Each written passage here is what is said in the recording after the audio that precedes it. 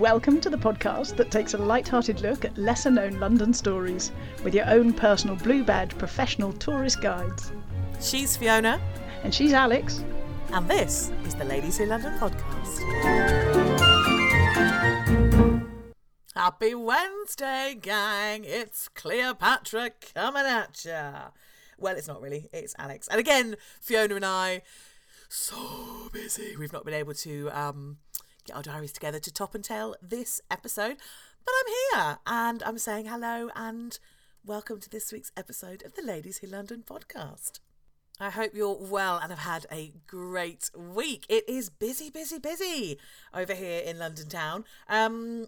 It's a little bit late this week, just being posted, because yesterday, when I would normally edit and upload, I was out at Windsor Castle for a very exciting thing. My dad got an honour in the New Year's honours list. And those of you who've listened to the podcast before, when my dad was on, which was shortly after the Queen's funeral, will know that he used to be a gentleman usher to the, well, Queen, now King. And he retired at the age of 70 a couple of months ago, which is what you have to do when you get to 70. They're like, get out! Don't let the door hit you on the way out. So, you know, it's a nice little handshake. They give you a lovely award. So he's Lieutenant of the Victorian Order now. So more letters to add to his name. But it was a wonderful day. We had Princess Anne doing the handing out, because, of course, all the others are up to other stuff and having treatment and things like that. But, yeah, it was really lovely. And, you know, nerdily exciting for me. I got to go into some areas of Windsor Castle that you don't normally get to go in. But also, at the same time, getting an honour was the Crown Jeweller. So, of course, yours truly had to go and press him for information and get nerdily excited about all of that. But it was a lovely day. And so I'm doing this in a bit of a rush on a Wednesday morning. So I think before we get into the podcast itself, just to let you know, tickets for our live show are very nearly sold out. There's not a huge amount left. So if you want to come, get your skates on. Book those flights over from Australia or America or wherever else you are. Don't think that that's going to excuse you. It's you know, be there or be square, gang. So, yeah, make sure that you've got your slot if you want to come along. And other than that, I think we'll wait till next week when Fiona and I are together to let you know any other news that's coming up. So for this week, let's get straight into the episode. Now, this is one we have been threatening for some time. And when I say some time, I mean, well, literally since the start. So, 2.5 years? It's cropped up quite a number of times, although in no great detail. But that is all about to be changed, because we're about to learn all about the Great Exhibition. The Times newspaper said... She's starting big, gang. She's starting big. In advance of this event, so I don't know the exact date, 1849, 50, something like that. The Times said that Hyde Park will become a bivouac of vagabonds, that Kensington and Belgravia will be uninhabitable and the season would be ruined. Oh my God, a bivouac of vagabonds. That... Isn't that a phrase? A t-shirt, man. I want that on a t-shirt. That is incredible. So what were they talking about there? They were talking about the thing that became known as the Great Exhibition. Yay! We do love a great in London. We've got the Great Fire, the Great Stink, and the Great... In fact, it was the Great Exhibition of Great Exhibition of the Works of Industry of All Nations. So actually, officially, it was called a Great Exhibition. And it took place for 6 months in Hyde Park. And in 1851. In 1851. Yeah. And was kind of effectively the first World Trade Fair. Do you know, I'm so glad we're doing this as a topic, because we have talked around the Great Exhibition for the whole 3 years of this podcast. There's been so many times when Emily and I at the start were kind of going, oh, this, that and the other, which of course is part of the Great Exhibition. Oh, we should do that. And we never have. But it's such an important event in London's calendar that I'm thrilled we're doing it. And that's exactly because there's so many things that it pops up in tangentially, or things that it goes on to, or stuff. And I was looking at the list of your past episodes and things. I was going through it for something, and I was like, "Oh, you've done the Festival of Britain, Yeah. but you haven't done the Great." Oh, okay, Yeah. let's get in there. So, and I used to regularly do a walk around South Kensington. So we would go. Albertopolis is the whole area. Really was so influenced by the Great Exhibition because of all of those museums and things around there were set up basically using the profits of the exhibition or using in the land that was bought by the exhibition. So the whole of that area completely. So we're talking like Natural History Museum, V&A, Science Museum. We're talking all of that bit. All of that. Royal College of Art, Hall. Royal College of Music, Albert Hall, Imperial College, that whole block was in the sort of set up in the aftermath, is the legacy, physical legacy.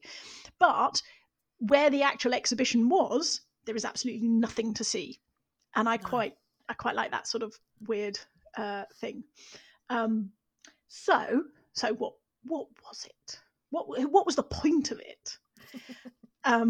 It was the people in charge said, "We are persuaded that if the artistic manufactures are not appreciated, it is because they are not widely enough known. We believe that when works of high merit, of British origin, are brought forward, they will be fully appreciated and therefore and thoroughly enjoyed. This exhibition, when thrown open to all, will tend to improve the public taste." Oh, and we need improving, do we? We need improving. Yeah. So there was kind of various strands that came together, but one of the ones which I like most in a way is the idea that they, in Britain, we were getting better at mass producing stuff. We were getting more sort of big manufacturing getting going, but there was a worry that we were losing the idea of good design, and that we should celebrate the good design and indeed the good manufacturing when it existed. And that the more we see stuff and see good stuff, the more we will enjoy it, and also the more we will buy it. Yeah. But we'll be inspired to create it as well. So it's very much in line with the ideas of the V&A museum as well, not surprisingly. And not surprisingly, also there's a man in common, Mr. Henry Cole, first director of the V&A, was also very involved. He was a member of the Royal Society of Arts, as we know it now, what was then the Royal Society of Arts and Manufactures. So again, manufactures. Yes. Okay.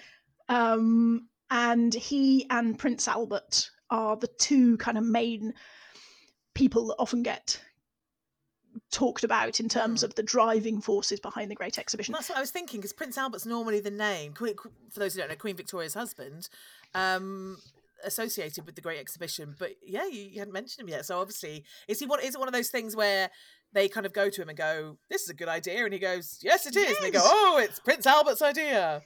I'm not sure. Involved? I think he might have been more involved. It's hard to tell, but he. It seemed like there was a collision of people who had slightly different. So he wanted to improve the British manufacturing, and Henry Cole wanted to stress the good design, and both those kind of things came together nicely. But there was a royal commission who were set up to organise this. And note the date; they were set up on the 3rd of January, 1850. Okay. So it's not long in terms of organising a big event. It's not that long before the event happens, and there's quite an interesting mix of people involved. Some of them are politicians like Robert Peel. There's Charles Barry, the architect. There is William Cubitt, president of the Institute of Civil Engineers. But also there's a silk merchant from London. There's Richard Westmacott, sculptor. There's Leeds wool manufacturers. There's people from all around the country, all sorts of different areas of expertise. And I think between them, quite a lot of pulling power, and obviously worked quite well, efficiently together, seems like. And there was a lot of hesitation in the early days because people were concerned about the cost. And then someone pointed out that it should be self-financing. Okay. And that the Society of Arts has already had exhibitions of manufacturing, and they have done pretty well in terms of audiences, so it should be able to finance itself. And then suddenly there's much more enthusiasm for doing Good. it. Right. So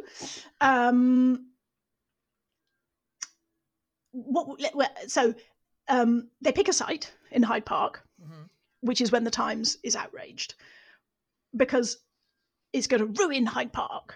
And there were particular things that people were worried about. One was the trees. Mm-hmm. There were some very big trees that were going to have to be cut down on this site. They have a competition for the building. Despite they've got Charles Barry on the panel, they have a competition. They have 230 different entries from different architects, and they don't really like any of them. And Great work. because they're all permanent buildings that are going to be forever in the park and things. And then Joseph Paxton gets involved, and he wasn't on the commission, but he is in London for a meeting with some other body, and he's talking to someone who's on the commission, and the guy's explaining the problem, and Paxton says, well, you should have a greenhouse, something like this. And he draws a little sketch of a greenhouse on a bit of blotting paper. Brilliant.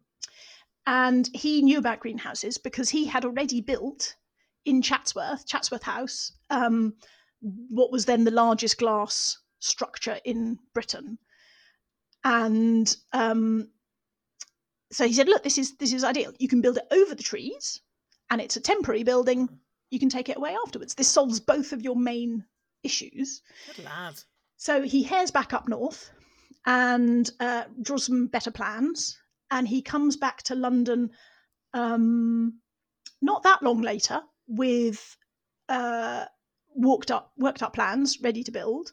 And 9 months to the day after he presents those plans, the exhibition opens. Whoa, that is really quick. It's super quick, and it's because it's all prefabricated. Oh. So it was a lot of it manufactured off-site, celebrating again the manufacturing processes, but brought together and slotted together. So there were either 2,000 or 5,000 people working on site to get it up. Obviously, there's a bit of difference between those two. But they just sort of put it together. And it wasn't a small building. Ooh, no. 26 acres covered, right. which is about 13 football pitches. Right, okay. And if How that many double-decker buses? It's about a quarter of the size of Wales. What? No, it's not. Oh my God. That's the next measurement up, isn't it? From a double-decker bus. There's a ping pong ball. It's a ping pong ball, a football, a double-decker bus, and the size of Wales. Those are our units of measurement. Yeah, those are our units. Yeah, particularly London ones. Yeah, fab. Love it. So it was on the south side of Hyde Park. Okay. And if you know where the Albert Memorial is, so just right by the Royal Albert Hall. It's just sort of the other side of the road that runs north-south from him. Okay. So it runs along the bottom edge. So there's if you're going up from South Kent Tube Station, you go up Exhibition Road, and then that continues as a road that goes through the park. If you had then turned right into the park, basically, if you look at a map, it now says Old Football Pitches, Hyde Park. That area there. So the right-hand side of West Carriage Drive, just below the Serpentine. Yes, absolutely. Okay. And it went from about West Carriage Drive up to about halfway along that sort of stretch towards Hyde Park Corner. So it's pretty big. And had 3,333 iron columns. Very specific number. Why is it an odd number? Very precise. That's going to annoy me. Sorry, that's me pronouncing the number wrong. 3,330. Oh, that makes me a lot happier. Yeah. Yeah. 205 miles of sash bar supporting the windows and things. Goodness. And a glazed surface area of 900,000 square feet. Wow. So they do like their statistics, and they put these statistics onto some of the columns. They wrote them on. Did they really? Saying exactly what it was. Which, let's face it, you and I would be reading those. Yeah, because guides are the only people who care about things like that. We want to go, there's this many panels 3,330, eh? Interesting. Love it. So the building itself was pretty spectacular. And the best thing I found to sort of show this now, I think, is if you go onto the Royal Parks website, they have a virtual reality thing that you can put yourself inside and look around. And it's empty, obviously without any exhibits in it. But even actually just looking at that, you can look up and look at the length of the building. You go, wow. And I think it's impressive to us, and we're used to glass buildings. Yeah. So for the people who went to see it then, it must have been absolutely kind of mind-blowing just as a structure. Wow. I'm going in. Go in. And there was a man called Joseph John Greatorex, who wrote a poem called Joseph and His Amazing Crystal Palace, which is a nice precursor to another Joseph who comes along later on. But he says, at Rotten Row, around a tree, with Albert's help, did Mr. P his stately pleasure dome design, the greatest greenhouse ever seen, a glass cathedral on the green, beside the crystal serpentine. Wow. I love it. Have you made it? Have you made it inside? Yeah. I was thinking about talking about a poem, but I love... Oh, wait, I've just gone inside. Oh, my goodness. Yeah. That is something. Isn't it? So I've taken one still from that thing, and I'll put the still in the blog, but you can also go and have a look at it yourselves. And then we'll put the link up to the VR. That's fantastic. Oh, my goodness. But when people went, obviously it was stuffed with things. 100,000 things, to be precise. Objects from all around the world. 10 miles of displays, of which about half was British. Right. So the western side, I think, was British, and the eastern side was everywhere else. Okay. And they were divided up into machinery, manufactures, fine arts, and raw materials. And it's too early for photographs, but the best kind of pictures we've got of it were pictures that were done at the time. They were published as a thing called Dickinson's Comprehensive Pictures of the Great Exhibition. And what is obvious if you look at them is that the areas with the machinery look much less busy than the areas that are the products. Oh, really? So by far and away, the busiest section was the manufacturers, which is the products that have been made. But it's quite nice that it's all the way through the whole process. So there was, for example, actually outdoors, an enormous lump of Welsh coal. Okay. Because it was Welsh steam coal, which was the thing that was powering the not museums, what they call factories, to enable people to make all this stuff. So they were kind of, in some cases at least, looking at it from sort of cradle to grave of the process of manufacturing. That's incredible. Queen Victoria said there is every conceivable invention. And of the things that were there, just some of my favourites. In the main entrance hall, in fact, you can see this in that VR thing, there is a 27-foot high glass and crystal fountain.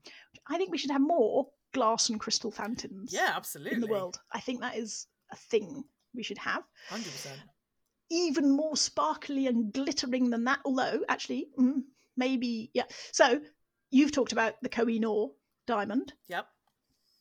And when the Koh-i-Noor was put on display, people weren't that wowed by it because it wasn't quite glittery enough. And then after the exhibition, it was cut down to make the diamond that we now know, which is much more faceted and therefore more glittery in a way. So we had the Koh-i-Noor, but it wasn't quite the best thing on the Indian display. The thing that people loved most was the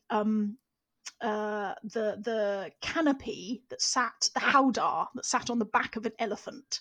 Oh. And they quite liked it, partly because there was a stuffed elephant, which apparently was already, they borrowed it from a museum that was in England already. Right. But the howdah, the amazing sort of hangings and the embroidery and the trappings that went with it were a big talking point. Interesting. There was a walking stick with a complete set of surgical instruments. Oh, what? Like contained within it? Oh my goodness. Contained within it. Yep, like a sort of Smith's umbrella shop Love it. hip flask or whatever, but actually surgical instruments just in case. Yep. There was someone who had some sort of furniture designed for ships, so it kind of almost fold out. You open a cupboard and a sort of chest of drawers comes out, and it's sort of flat packed furniture that you could put away. And love it. Marvelous. There was a magnificent machine called the Tempest Prognosticator. Oh, what's that? Would you like to hazard a guess at what a Tempest Prognosticator does? Well, okay. Something to do with time. No? Not so much. I'm thinking Tempest, aren't I? Tempest. Yeah, something Tempest. To do... Oh, is it like weather forecasting or something? Absolutely. Yay! It's a weather forecaster. Yep. And the way it worked is there were 12 glass bottles. In each glass bottle was a leech. Of course, and naturally. When the leeches sensed a storm approaching, they would climb up the glass in their bottle, and then if enough of them did that, it would somehow cause a bell to ring. Really? So approaching storms predicted by leeches. That's brilliant. So Who knew leeches could tell the weather? Gosh. Yep, a man called George Merriweather constructed it. Fantastic. And the one that was on display, that's nominative determinism in action, isn't it? Absolutely. It's just perfect. And he, actually, I hadn't even noticed. He made a couple of different versions delightfully. So the one that was on display in the exhibition was best mahogany and brass and silver and lovely ornate. But he also did much smaller versions, so they were cheaper and more widely affordable. With smaller leeches. Yeah, baby absolutely. leeches. In terms of marvellous inventions, there was also a thing that it was called the image telegraph, and it was kind of a precursor to a fax machine, so it could transmit images. Really? Mm-hmm. That's incredible. Which then got... How? That's a very good question. I don't know. Okay. But over telegraph wires. Scientists. Yep. Okay. Lovely. That's a very I guess it's a sort of, my best guess is it's binary. I mean, how do printers work? How, like dot matrix printers? How did they work? Okay, now we're definitely getting into realms of things that I don't understand. But the idea of the original one got improved a bit later by an Italian priest called Giovanni Caselli, and he set up the first telefax service a bit later on. So it was thing. But there was also a precursor to the bicycle. And a precursor to the bicycle? Yeah, I thought bicycles would have been around. Yeah. By then. But what was on display there was a velocipede, which was a four-wheeled version of a bicycle. Sounds good. And it was designed by a man called Willard Sawyer, who was based in Kent and was a carpenter, which doesn't sound the most promising person to be building bicycles, but he used to build hobby horses. And then the sort of very first versions of bicycles seems to be like two-wheelers with no pedals and no real seat. So you sort of, or you wheel along with you push along with your feet, and then you lift them up and glide on the wheels, presumably. And he made this much better version, which had four wheels, so it was much more stable. He did have a slight problem that when he first did it to steer, you turn the wheels and then the wheels hit your legs, and that wasn't great. But he managed to resolve that, and so it was good. How bizarre! Yeah, I just assumed that bicycles. I mean, I suppose we think about the penny farthing, don't we? Which I guess is late 18. So, yeah. Oh, interesting. Yeah, it's extraordinary, isn't it? Yeah. Just how sometimes our timelines of what things are and when things are made is all kind of skeweth.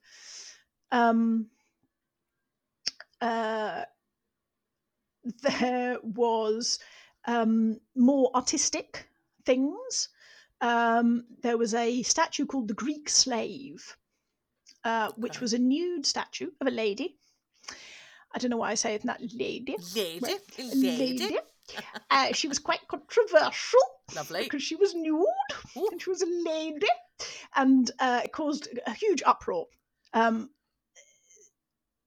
don't quite get this. Something I read said that she was the first publicly displayed statue of a fully nude woman. I don't think surely that's not true. Can't be true. Maybe a non-mythical woman, because like women have been naked in sculptures for hundreds of years. Yes, unless they sort of ancient statues hadn't reappeared.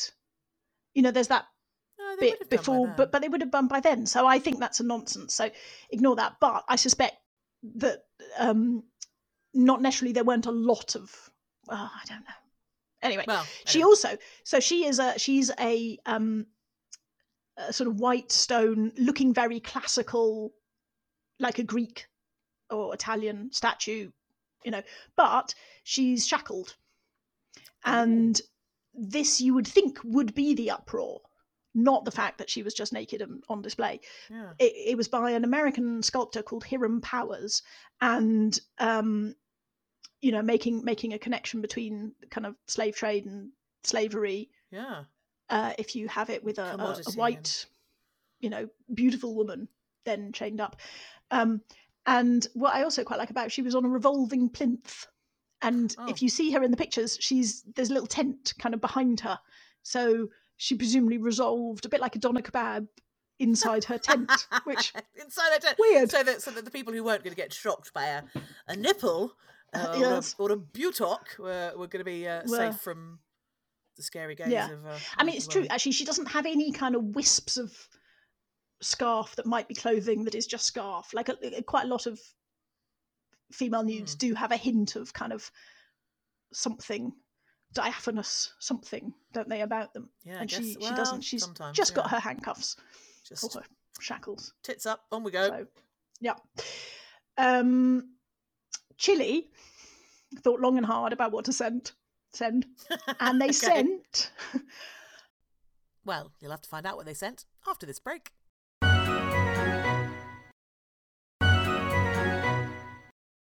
Right, so what did Chile actually send? And they sent a massive lump of gold. Just a massive lump. 50 kilograms of gold. Brilliant. Boof. Just there you go. Just that. That's amazing. And then I thought, well, hang on, how big is 50 kilograms of gold? It's not that big, actually, because it's very heavy gold. Yeah. And not that long ago, 2008, Mark Quinn actually he'd already made a sculpture of Kate Moss, the model, and he redid that model. Crucially, not for the Great Exhibition. Not for the Great Exhibition. No, for the British Museum, a long time later.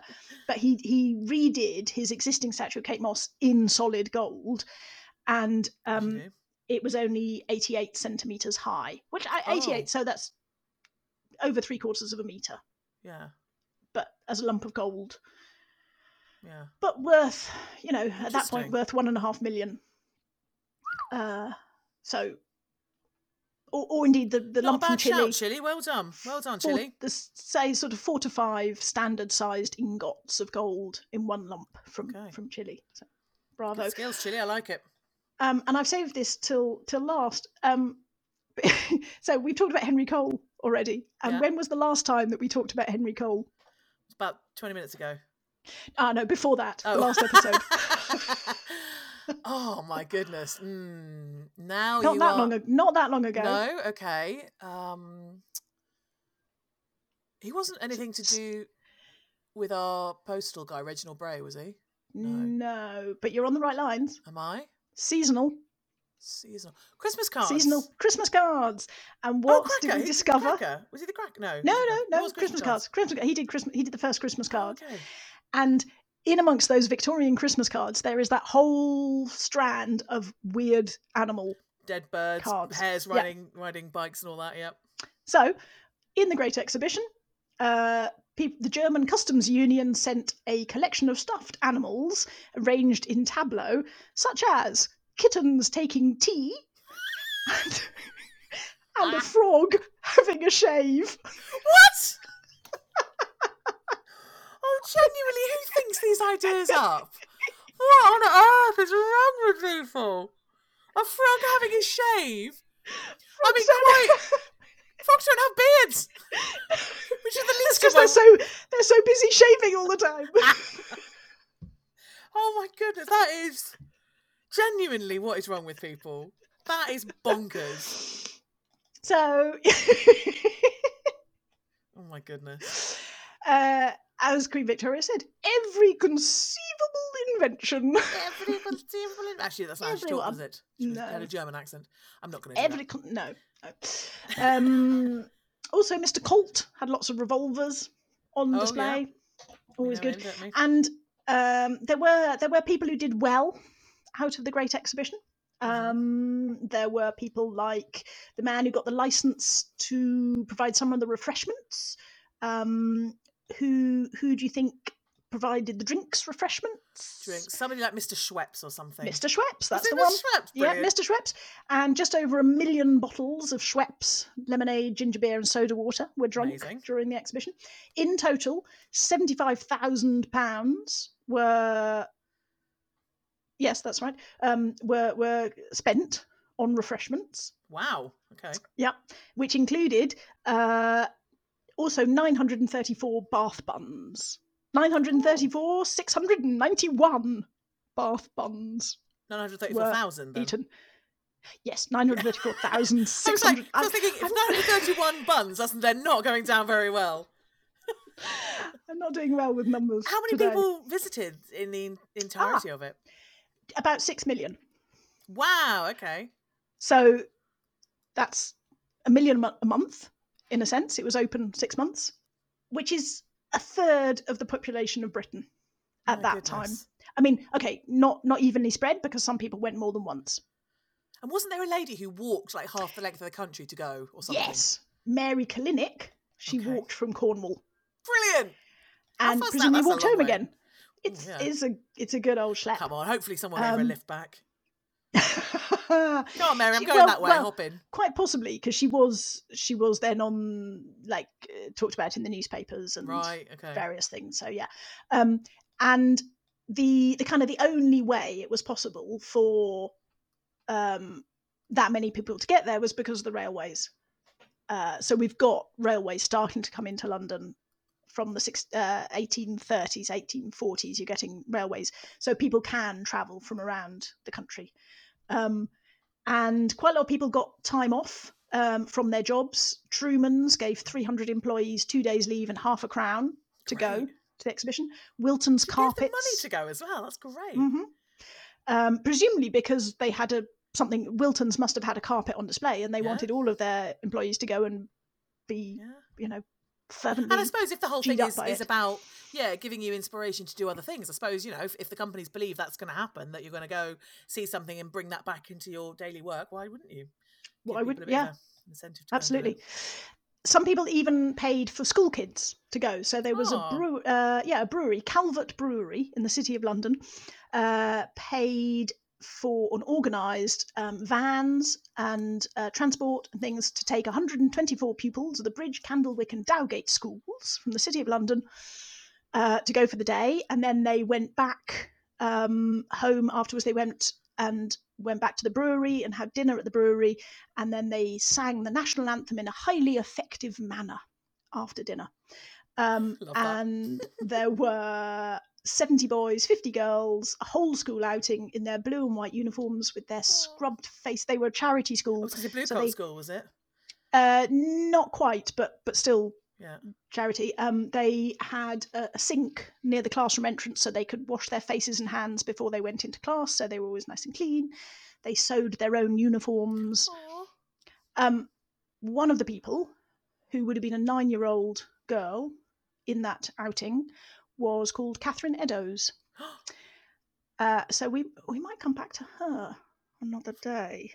If people don't know who Catherine Eddowes is, that's quite a shocking name to hear, actually. She was one of the Jack the Ripper's victims. That is... I'm going to rephrase that. I'm going to say she was one of the Whitechapel murders. Okay. Why is that? Because we don't even know that it was one person. So let's not define those 5 women by the name of one mythical character, I'm going to say. All right. So I think actually we should come back to that again another day. All right. Let's do that. Gosh. It was... That's funny, because I've never heard Catherine Eddowes' name outside of the story of her horrific murder. So that's really lovely to kind of almost put a And bit of a life behind a person. she had a good full life of really interesting stuff. And yeah, exactly. But to find her just randomly slotted into in an something event else. which is something else. Yeah. Wonderful. Yeah, there's an aside there, but let's not get distracted by that. Yep. Come back to that. So it cost a certain amount to enter. So the first day it cost £4 to get in. Okay, that's quite Then a lot. It was a lot. That was the opening day. So Right. that was the big fanfare, hoo-ha, royal presents, blah, blah, blah. From then on, it cost 5 shillings. Right. Until towards the end of May. And then after that, it was 1 shilling Monday to Thursday, 2 and 6 on Fridays, and 5 shillings on Saturdays. So they wanted to price it affordable for the people they want. Like, they wanted the workers to come. That was the whole point of the exhibition. But they also didn't want too many workers to come who would put off the more fancy folks. So the compromise was make it more expensive. The fancy folks can come on a Saturday when there's no hoi polloi, and the workers can come during the week. Interesting. And they therefore made, not just self-financing, they because it wasn't a plan to make a profit, was it? It wasn't a profitable enterprise. It was going to wash its face and do good things, but not necessarily make money. A profit. Yeah. And I've got too many bits of papers and notes on the way in different places. So it made £186,000. Wow. Equivalent to about 15 million in today's money. So, I mean, if you're thinking that is a non-profit making intention, that's incredible. It's a staggering amount. I mean, the profit mostly, like, it wasn't a private company. It was the board of commission, people who set it up and things. So some of that money was then used to buy this area of land in South Kensington. Some of it went into establishing other things. Some of it, I believe, still goes to fund bursaries for students at Imperial College. Oh, and things. So really? there's still stuff going on that is directly kind of using that cash. Having said that, Punch magazine printed cartoons all the way through the summer. There were loads of cartoons relating to the Great Exhibition, and I'm sure they were making fun of it in all sorts of ways. But towards the end, they do a cartoon which is Prince Albert handing Joseph Paxton his pudding, is what they described it as, but it's £20,000, which is Paxton's share of the profits. His pudding. Okay. All right.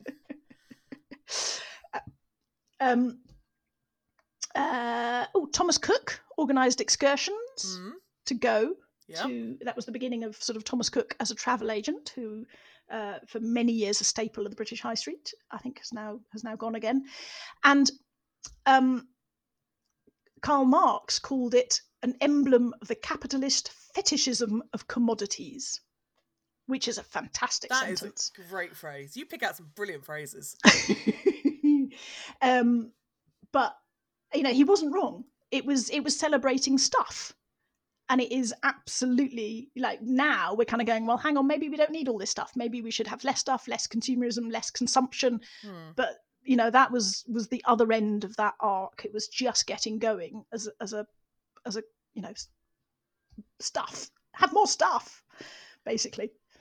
There was also on the grand opening day, there is the picture you can see of it has the royal family in the middle. They're standing quite near the glass fountain. There's a kind of dais where they're standing, and there's one of those portraits where you can see people's faces in the crowd, and you can make out particular people who were there that day. Okay.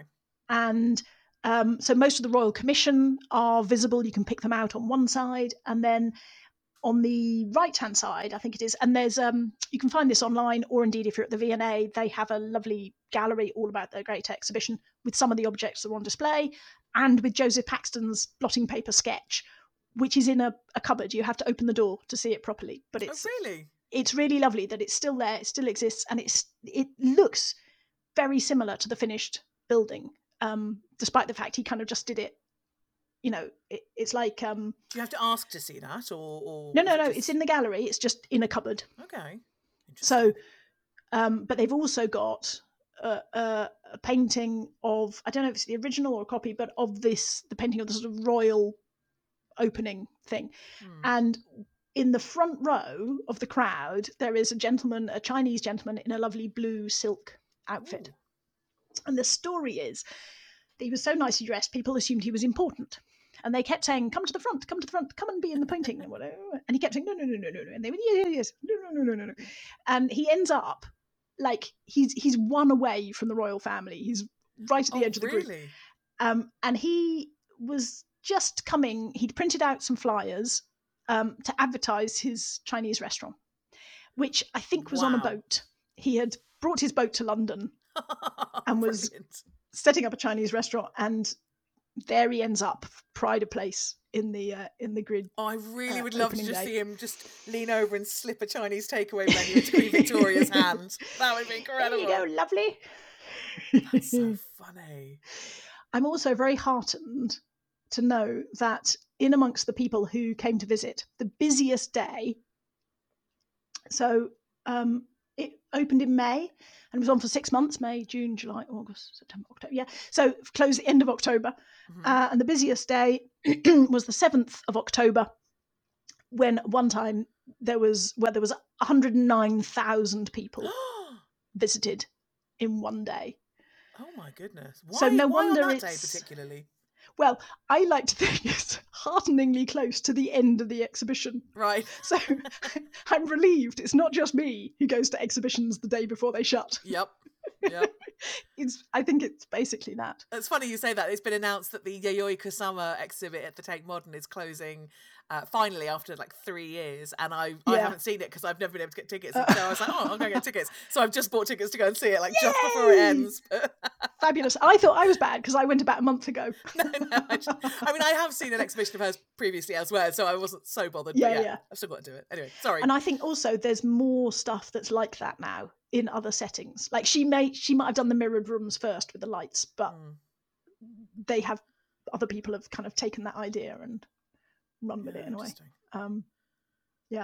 So no wonder it is an event that crops up all over the place, because so many people saw it, apart from those, including a man called Horace Greeley, who was editor of the New York Tribune, who sailed to England to come and see it.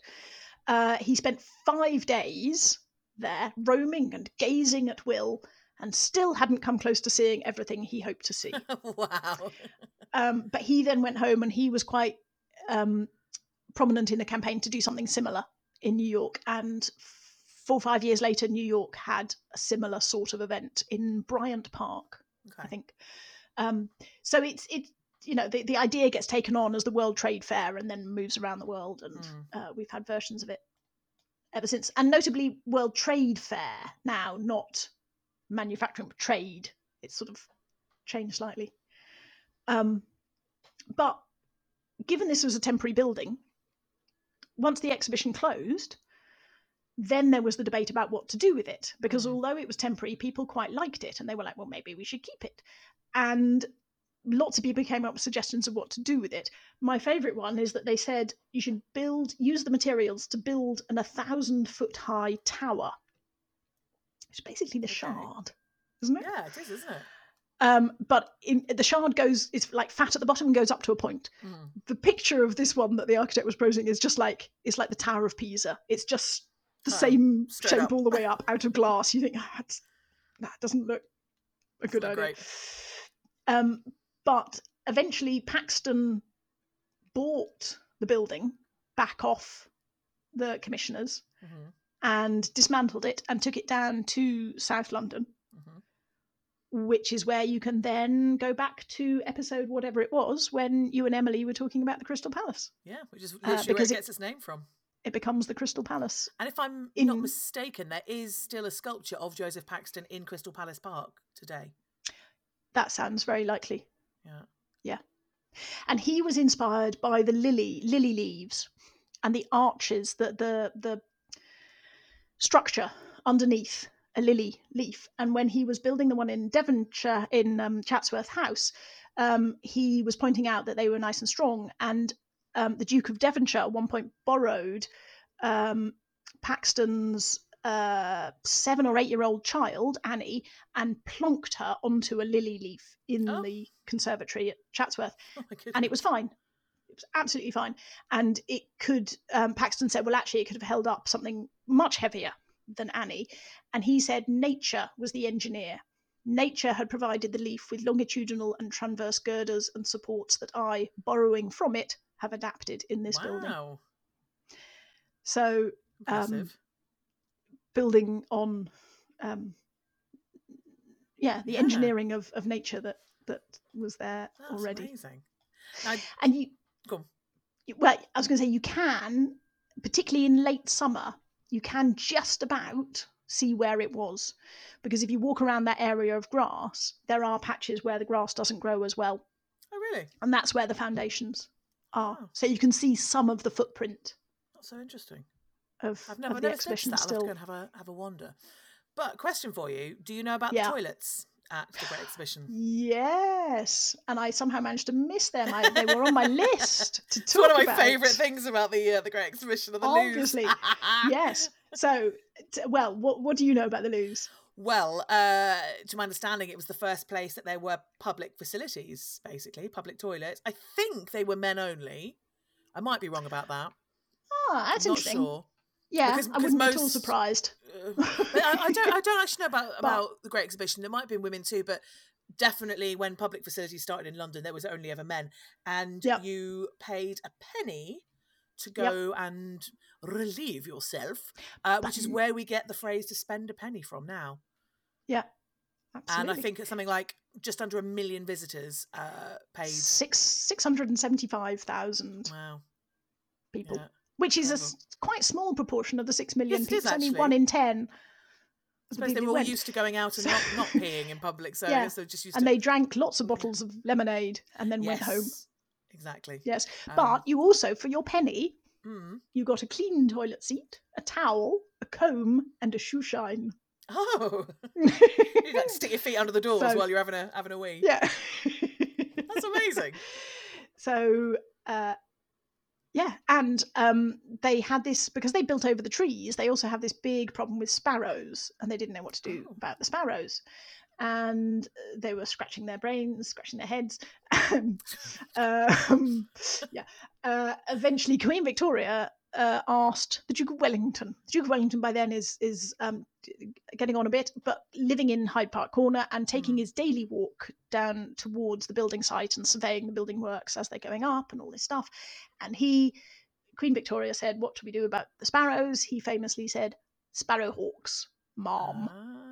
So they got in some sparrowhawks who either killed or chased out the sparrows. And, we still use them. Trafalgar Square, roofs of Whitehall. It was a very good idea from the Duke of Wellington. And there's one more poem. So Samuel Warren wrote a poem called The Lily and the Bee, all about Lily being representing beauty and art, the bee standing for industry and labour. And he said, "Let the wandering winds blow freely o'er the site where shone so late the gleaming wonder of the world.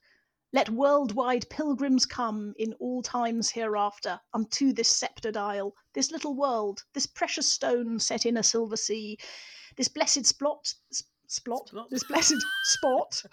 He's channeling his Shakespeare here. This blessed spot, this earth, this realm, this England, to that green spot, and pointing at their sons, all grown incredulous, say, "Here it stood." Okay. It's like the rest of it sets it all up nicely, and then here it stood. Yeah, I was here. It was there it was, and now it's gone. That's brilliant. But there very you are. Funny. Yes. Now, so be one of those worldwide pilgrims. I have another and question come to for Hyde you. Park Corner. Yes. Do you know where you can see something that was purchased at the Great Exhibition? Purchased. I'm imagining a fossilized Bath bun. No. They must merch, I'm guessing. Not did they merch. No, it was not actually merch? a product that somebody bought. And I tell you, it is the perfumer, or perfumier, perfumer, Perfumier? the smelly people, Yeah. Floris on Okay. Jermyn Street. In the Yeah. middle of their store, they have a perfume counter. And Mhm. it's incredible. They've got because they've got beautiful bottles of perfume, and they have the bottles on the top, and then at the bottom they have these little kind of scent, like little discs infused with scent, and a sort of glass bell jar over the top that you can kind of pick up and waft the scent towards you. Oh, and yeah. that perfume counter was bought from the Great Exhibition. Ooh. Yep, I know. Nice. That's cool, isn't it? Do you think it was on display as a counter, or was it know. being used to display something else? Like the way when shops shut, they sometimes sell the shop fittings. Well, I think it was intended to sort of be a display case. Yeah. But that's what they use it for. Yeah. So you can still, and I'm sure there are other bits and pieces, and I'm sure our listeners will know more and will tell us more. Yeah. But that is the one that I love for that. The gates, if you're standing on West Carriage Drive and you look towards Prince Albert, the gates that are there were on display in the exhibition. Oh, there you go. Originally, they're really ornate. Two things. Worth looking at. Fantastic. Yeah. Wow, brilliant. I've always wanted to do an episode on it, never quite got round to it, and you were the perfect person to explore that. So thank you so much. My pleasure. It's a delightful thing that is full. And we may never find out what it is full of, because in true professional podcast style, it got cut off before the end of the recording. I don't know what happened. I obviously pressed the button a bit too soon. So let's just assume she said it's full of fun and giggles and salted caramel macaroons. Okay? There we go. So yeah, there's the Great Exhibition. I hope you enjoyed that, gang. I haven't really got much else to tell you at this point, just to say have a wonderful week. We will be back next week, and we're going to have a guest on next week. You are welcome. I'm not going to tell you anything about that now, though. That is all the fun of the fair for next week. But after the end of our little jingle here, I've just put in a little Easter egg for you, just to show you the exact level of professionalism and togetherness that we record this podcast with. Anyway, see you next week. Love you lots. Bye.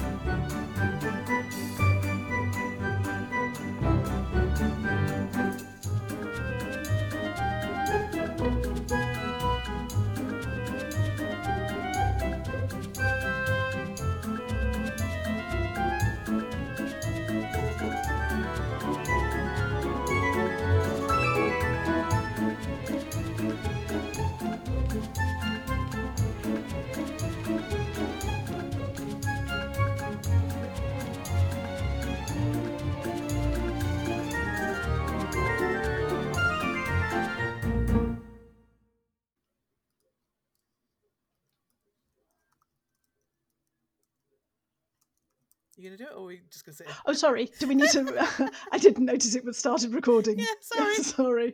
Okay, no worries. I was like... And? Okay.